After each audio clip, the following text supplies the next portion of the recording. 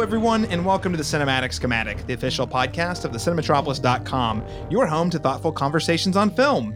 And, of course, this year's official podcast media partner for the Dead Center 2021 Film Festival. And today, I'm very excited to talk about a short film that really caught my eye at the festival.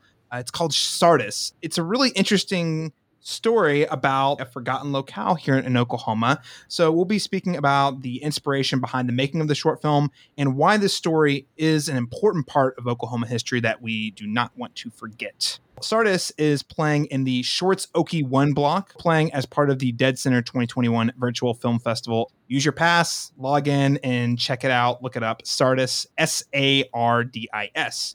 Now, I want to give you a quick synopsis. Deep in the Choctaw Nation, a picturesque lake hosts an unusual sight, an island populated by rows of headstones.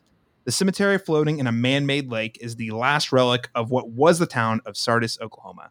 So to learn more about the story behind Sardis and the short film, I'm very excited to welcome the short film's writer-director, Colleen Thurston. Colleen, welcome to the Cinematic Schematic.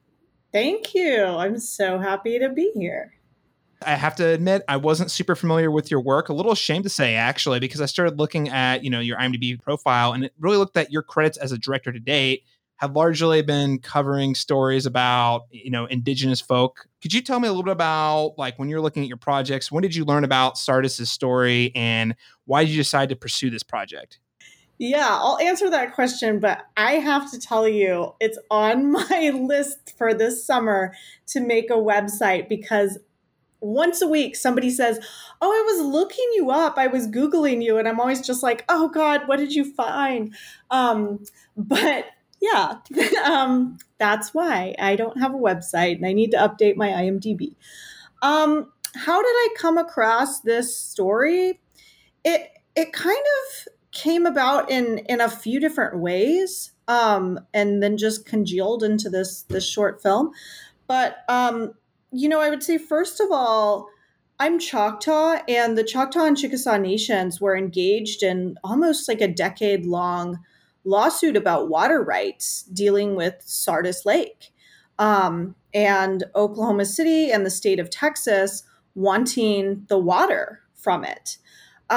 So because I'm Choctaw, I was very aware of that. The tribe was very vocal, sent out lots of information to all of its tribal citizens. So I was aware of Sardis because of that. But I set out to make a feature-length documentary about the man-made lakes in Oklahoma and kind of the costs of them all. And I have a personal connection to that. My grandfather, who was also Choctaw, was an engineer with the Army Corps of Engineers. And so he was instrumental in designing these lakes that displaced a lot of people, but he himself came from this history of displacement, being Choctaw, having gotten to Oklahoma on the Trail of Tears. So I just was ruminating on that for a long time. And then my grandfather has passed away. He passed when I was about 4. So I've never had a chance to ask him about this work. And so I wanted to make this film about the lakes. And I started with Sardis and got to know the community there and,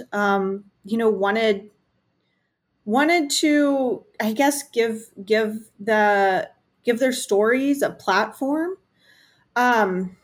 Because the more I would talk to people, the more I realized that even Oklahomans don't know these stories about the cost of the lakes here.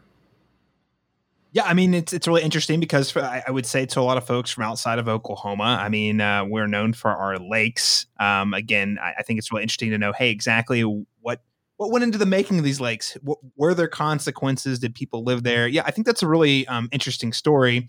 And one thing you hit on there is just the importance of highlighting maybe these forgotten or buried stories. In light of the 100th anniversary of the Tulsa Race Massacre, another story that was sort of buried and kind of lost, forgotten, that's gotten a lot of publicity, whereas stories like Sardis haven't had that same treatment. Now, was there anything in particular about the history? I mean, you talked about the history of displacement. Was there anything specifically that you think is especially pertinent today, 2021? Yeah. I mean, for the folks that are in Indian country or in Oklahoma, a lot of folk or our interested in the law. A lot of folks might be familiar with the recent Supreme Court decision, McGirt v. Oklahoma, which acknowledged that the eastern part of the state is all still Indian reservation land. And I'm not an expert on Indian law, but I do know a little bit about this, enough to, I think, talk about it. There's probably somebody out there that is listening and going, she doesn't know what she's talking about. But, if the state had always acknowledged that this was reservation land, then these lakes might not have been built, right? And these people throughout the state, because like you mentioned, Oklahoma has so many lakes. We have more man-made lakes than any other state.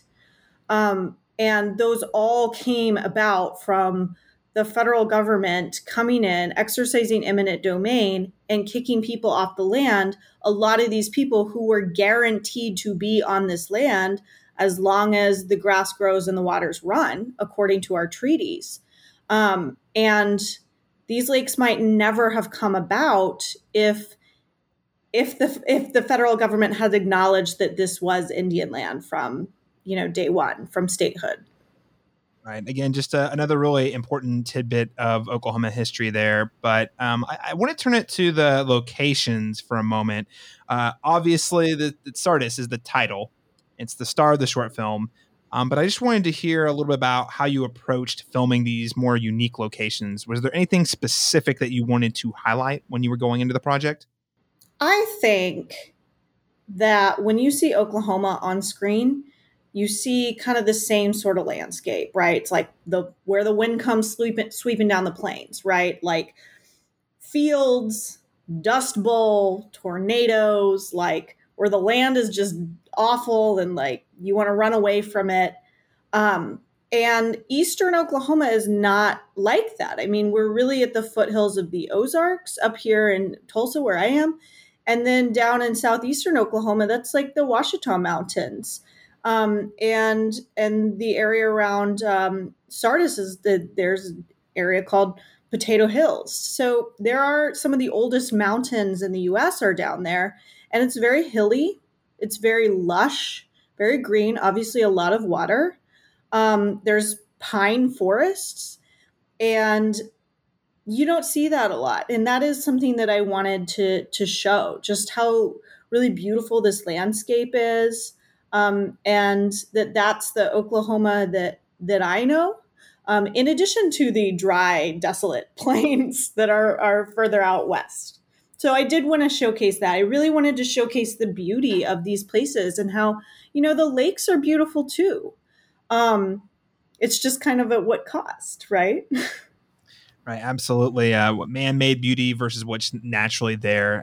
But I'm glad you highlight that because Oklahoma, despite having that reputation, as you say, for the flat, brown, windy plains, I mean, we have all sorts of different locations and a lot of really beautiful spots for those who know where to look. Why do you think right now is the right time to be highlighting this specific history of Sardis?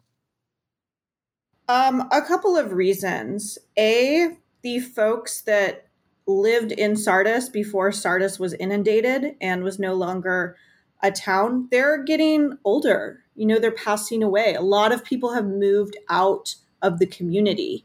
So, and sometimes I think what happens with generational trauma, the next generations don't hear those stories. They don't ask about those stories. And so I think it's important kind of from an oral history perspective to document those. It's also, we're at a great time now because there have been a lot of media attention around Indigenous issues because of the water protectors at Standing Rock, that the audience is now broader and people want to hear about these kinds of stories. And they want to hear about environmental issues and water and fights about water rights and things like that. All right. Well, we're going to start winding down the conversation here. But again, what I'm just really hearing from you is, hey, this is really important history. We don't want to forget. And we don't want to forget the costs. And also, there is still an opportunity to preserve this history in the history of Oklahoma. Is there any specific ideas or takeaways that you hope festival attendees will take away from their viewing of Sardis? Yeah. Someone else asked me this the other day, and I think what's really important is that people know their place and know the history of their place. There's kind of a trend, I'll call it that nowadays, to do land acknowledgements. And a lot of that time, that's just like lip service. And it's somebody just saying, we're on the land of such and such tribe. But yet they don't take the time necessarily to understand the history and the culture of that place. And I think it's really important to recognize that that informs us, whether or not we recognize it or not. The land, the water, that holds memory, and that informs us and who we are as people and as a society, and the people that came before us. We need to acknowledge them. You mentioned the Tulsa Race Massacre, and some people just now are beginning to say, this has shaped who we are culturally. And we have not even acknowledged that for many, many years. So it's these stories, these traumatic stories of land loss, of displacement, of the fight for water, that those inform us. And, you're in Oklahoma City, Sardis still, not Sardis itself, but the watershed, the Kiamichi River watershed, the city of Oklahoma City wants to divert 85% of that water out of that watershed, away from that community to Oklahoma City. So we need to know where our water comes from. When people in Oklahoma City turn the water on, these are the people that are being affected. So I think it's just that knowledge and acknowledgement of where we are, the place that we are in. Before we close the conversation, Colleen, I just wanted to quickly ask, is there anywhere our listeners can keep up with you and your work, or Sardis, or any future projects online? Maybe a website, perhaps? Yes, a website that I'm building this summer. But I have a feature documentary in progress that deals with the larger Kiamichi watershed and the ongoing water rights fights down there. So Sardis will actually expand into this larger documentary. But that's Drowned Land. You can Google it. It's been supported by a few organizations that you can find. Drowned Land. I think I said that. But and in terms of me, just Google me in 3 months and I'll have a website up and updated IMDb. Well, I'll be on the lookout for that. In the meantime, listeners, I'll make sure to link you to the Drowned Land project in the show notes today. Colleen, it's been such a pleasure speaking with you. Is there anything else you would like to add about Sardis before we close out today? I just want to acknowledge the folks that, really led us into the community. I am an outsider, and trusted me and the whole crew with their stories. And that's huge, and that means a lot to me. And I just hope that, I can continue to do good and do justice by their stories. Colleen Thurston, thank you so much for joining us today. Thank you so much, Caleb. This has been great. And listeners, if you do want to watch Sardis, Dead Center pass holders can catch the short film in the Shorts Okie 1 block. If you haven't already, go on over to deadcenterfilm.org and get your pass today. And for more thoughtful conversations that excite, inspire, and connect filmmakers and film enthusiasts across the state of Oklahoma, you can subscribe to the Cinematic Schematic via your preferred podcast app, including Spotify, Apple Podcasts, or going wherever you can find your podcasts. You can also head on over to deadcenterfilm.org for more information on Sardis, along with all of the wonderful films playing at this year's festival. Thank you so much for joining us, and we'll catch you again next time.